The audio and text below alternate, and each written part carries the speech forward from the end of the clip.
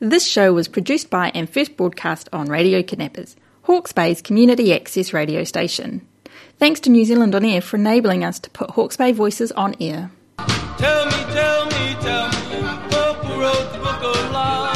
I've got to know the... You're listening to Radio Kidnappers, the voice of Hawke's Bay, and this is a program called... The Absolutely Wonderful World of Wardini Books. I'll have to add that to the title when I put it up on the web. You're absolutely right.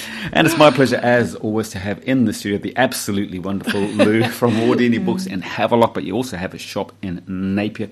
And I suppose we're getting ready to go gangbusters for Christmas. Yes, yeah, and Booksellers New Zealand have come up with this October is the new December sort of tagline, and they've done all these graphics for Facebook and stuff. And that's really how it is, because if you want a book for Christmas, a specific one, and you go shopping for it in December, there's no chance we'll be able to order that for you, because things are taking at least a month to get here. And if you believe the doom and gloom that are coming from other retailers, that almost anything that you want to buy for Christmas, you need to, like you say, order it now and get it now. Yeah, I think it's not really doom and gloom, you know. And people get a bit funny about Christmas anyway, don't they? Yeah, you know? I know. It's okay. Just buy them this one, because this one's cool. This is a great present. We just give them vouchers now. Yeah, that's not a bad idea, is if it? someone's interested in books, we give them a book voucher or a warehouse voucher or whatever. Anyway, we digress. We do. You've got a couple of great books for us to have a look at, and we're going to talk about the writer's gig that you've been involved with. So let's have a look, first of all, at Out in the Moana. What's that about? Oh, look at this, and it's got Mummy and a Baby Seal on the front. What a great drawing, isn't it? Isn't it gorgeous? So it's by Yvonne Morrison and Jenny Cooper, and Scholastic have produced the book, have published the book, and it's a counting book for children, but it's much more than that. So we do start with the seal and her pup, and this is out in the Moana, underneath the sparkling sun lived a mother sea lion and her little pup one. Swim, said the mother. I swim, said the one. So they swam to shore together underneath the sparkling sun, and that is the format set up. So then we have, look at that. Mother Maui dolphin and her young dolphin too. Yes. There's two, and then Father Blue Penguin and his little penguins, 3. Fish, said the father, wee fish, said the 3, and on it goes.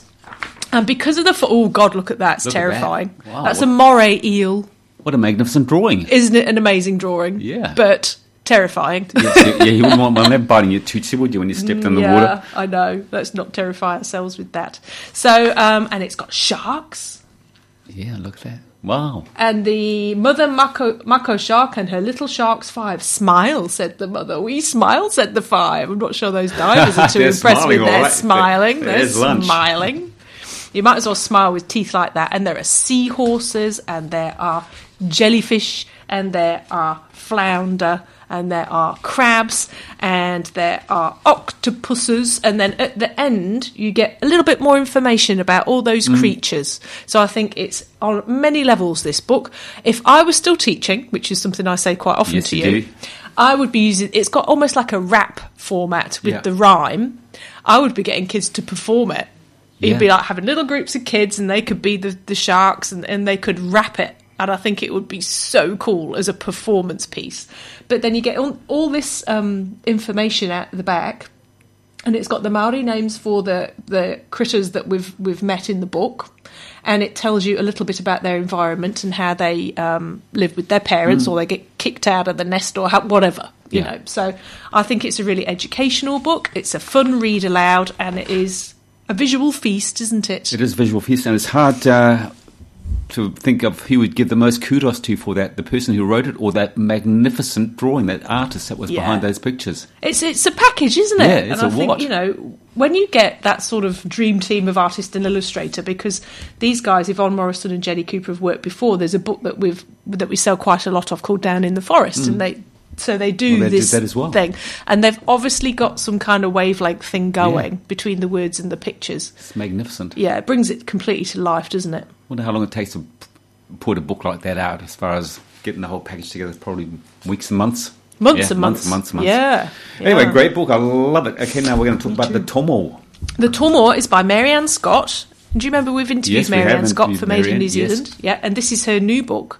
And this is...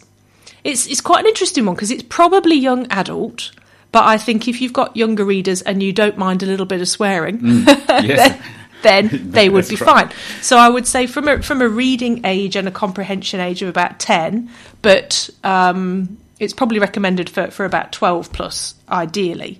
So this is based on something that actually happened in real life in Marianne's family. And sort of big farming station up the East Coast. And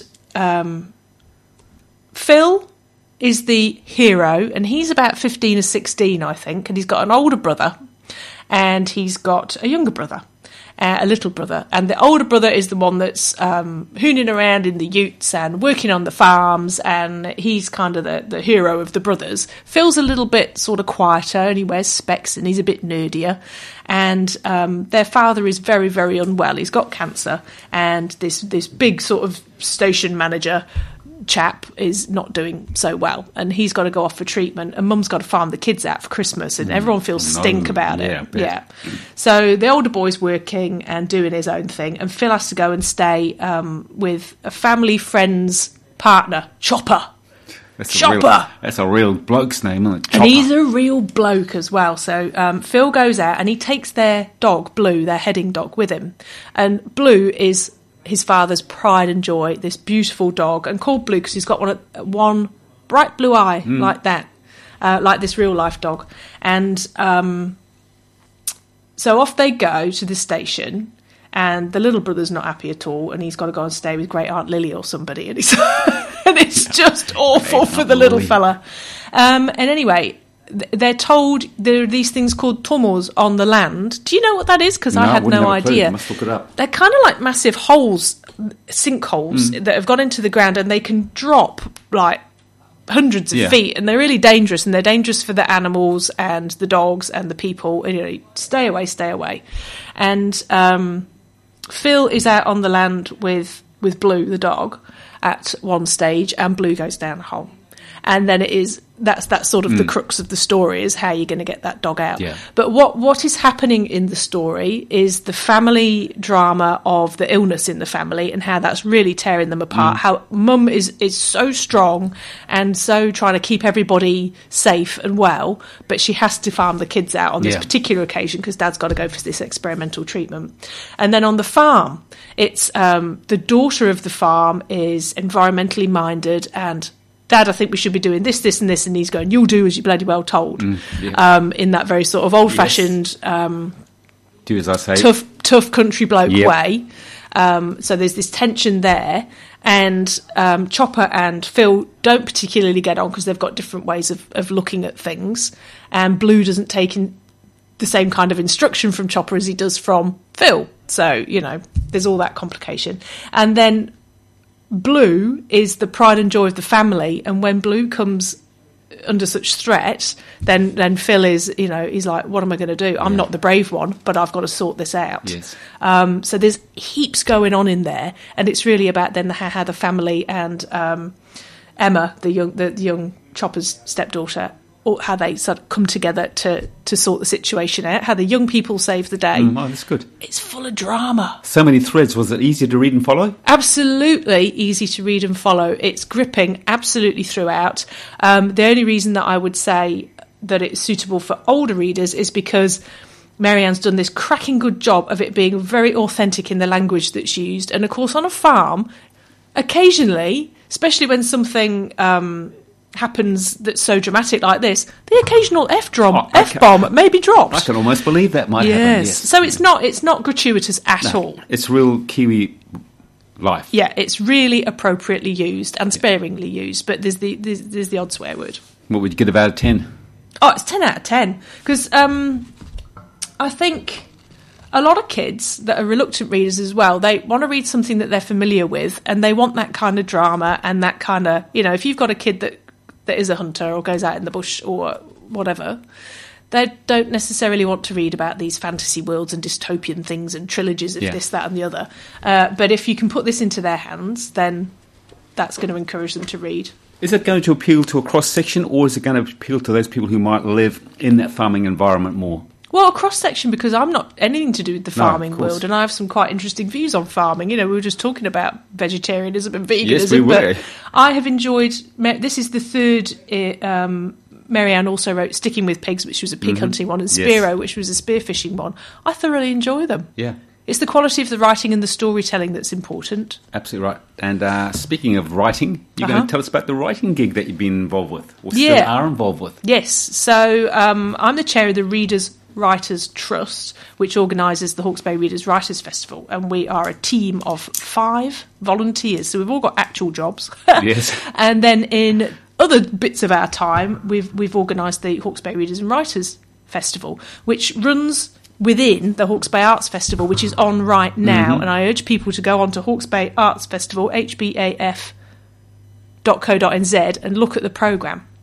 So our weekend, the Writers' Weekend, is Friday the 29th, Saturday the 30th, Sunday the 31st of October. So it's the last weekend of the month. And we have, I can't remember how many offhand, 5 or 6 events that are going to be absolutely cracking. So Kyle Mewburn's coming, and she's been on Phoebe Wilton-Stewart's show, The Gay Agenda, and she's going to talk about transitioning, how at the age of 50, Kyle admitted to herself and her, well, she'd known for a while, but to the rest of her world that he was a sheep. Yeah. And she's going to talk about that candidly, and I think that's going to be really interesting and educational for a lot of us. And we've got Kath Irvin, who's done a book called The Edible Garden, so that's going to be amazing for you gardening fiends who want to grow more veggies and use their land to its full possibilities. And we've got the She Is Not Your Rehab team of Matt and Sarah Brown, who are committed to stopping cycles of family harm. That's really going to be amazing. And we've got a crime one called Dead Girls Don't Lie. And that's Becky Manawatu, who wrote Aware, which was the Ockham Book Award winner a couple of years ago. And Jacqueline Bublets, whose book, Before You Knew My Name. I knew it would come to me. I love that book so much too. That's a sort of unravelling whodunit, who has done this, but not so much that as let's talk about the victim. Let's put the focus back on the victim in the narrative. And Tina Clough, who has written 3 books in the Hunter Grant series, and the latest one is called Folded. So they're going to talk about narratives of murder mysteries. So we've got all sorts going on. Sounds fascinating, doesn't it? Hop onto the festival website and get your tickets. Do you normally find that, just as an aside, that writers of that calibre in particular, for instance, that they're forthcoming? I mean, or do you find that some writers are like they're within themselves, they get into their study and they're typing away and they don't want to talk to the public? How does it work normally? I think it's a mix, because writers are people too, and I suppose it's quite hard for some writers because it can be quite a solitary experience. So some would be introverted people, but some aren't, and they're quite happy just to talk about it for a long time. And I think then that there's a certain skill in an interviewer to ask those right questions and really draw it out. Yes, indeed. Yeah. But I'm confident that this lineup is going to be just epic. It will be fabulous. Now, if you want to get a ticket for that gig, how do we do that? So if you hop on to hbaf.co.nz, which is the Hawke's Bay Arts Festival website, and they've got all the categories at the top, and Readers Writers is one.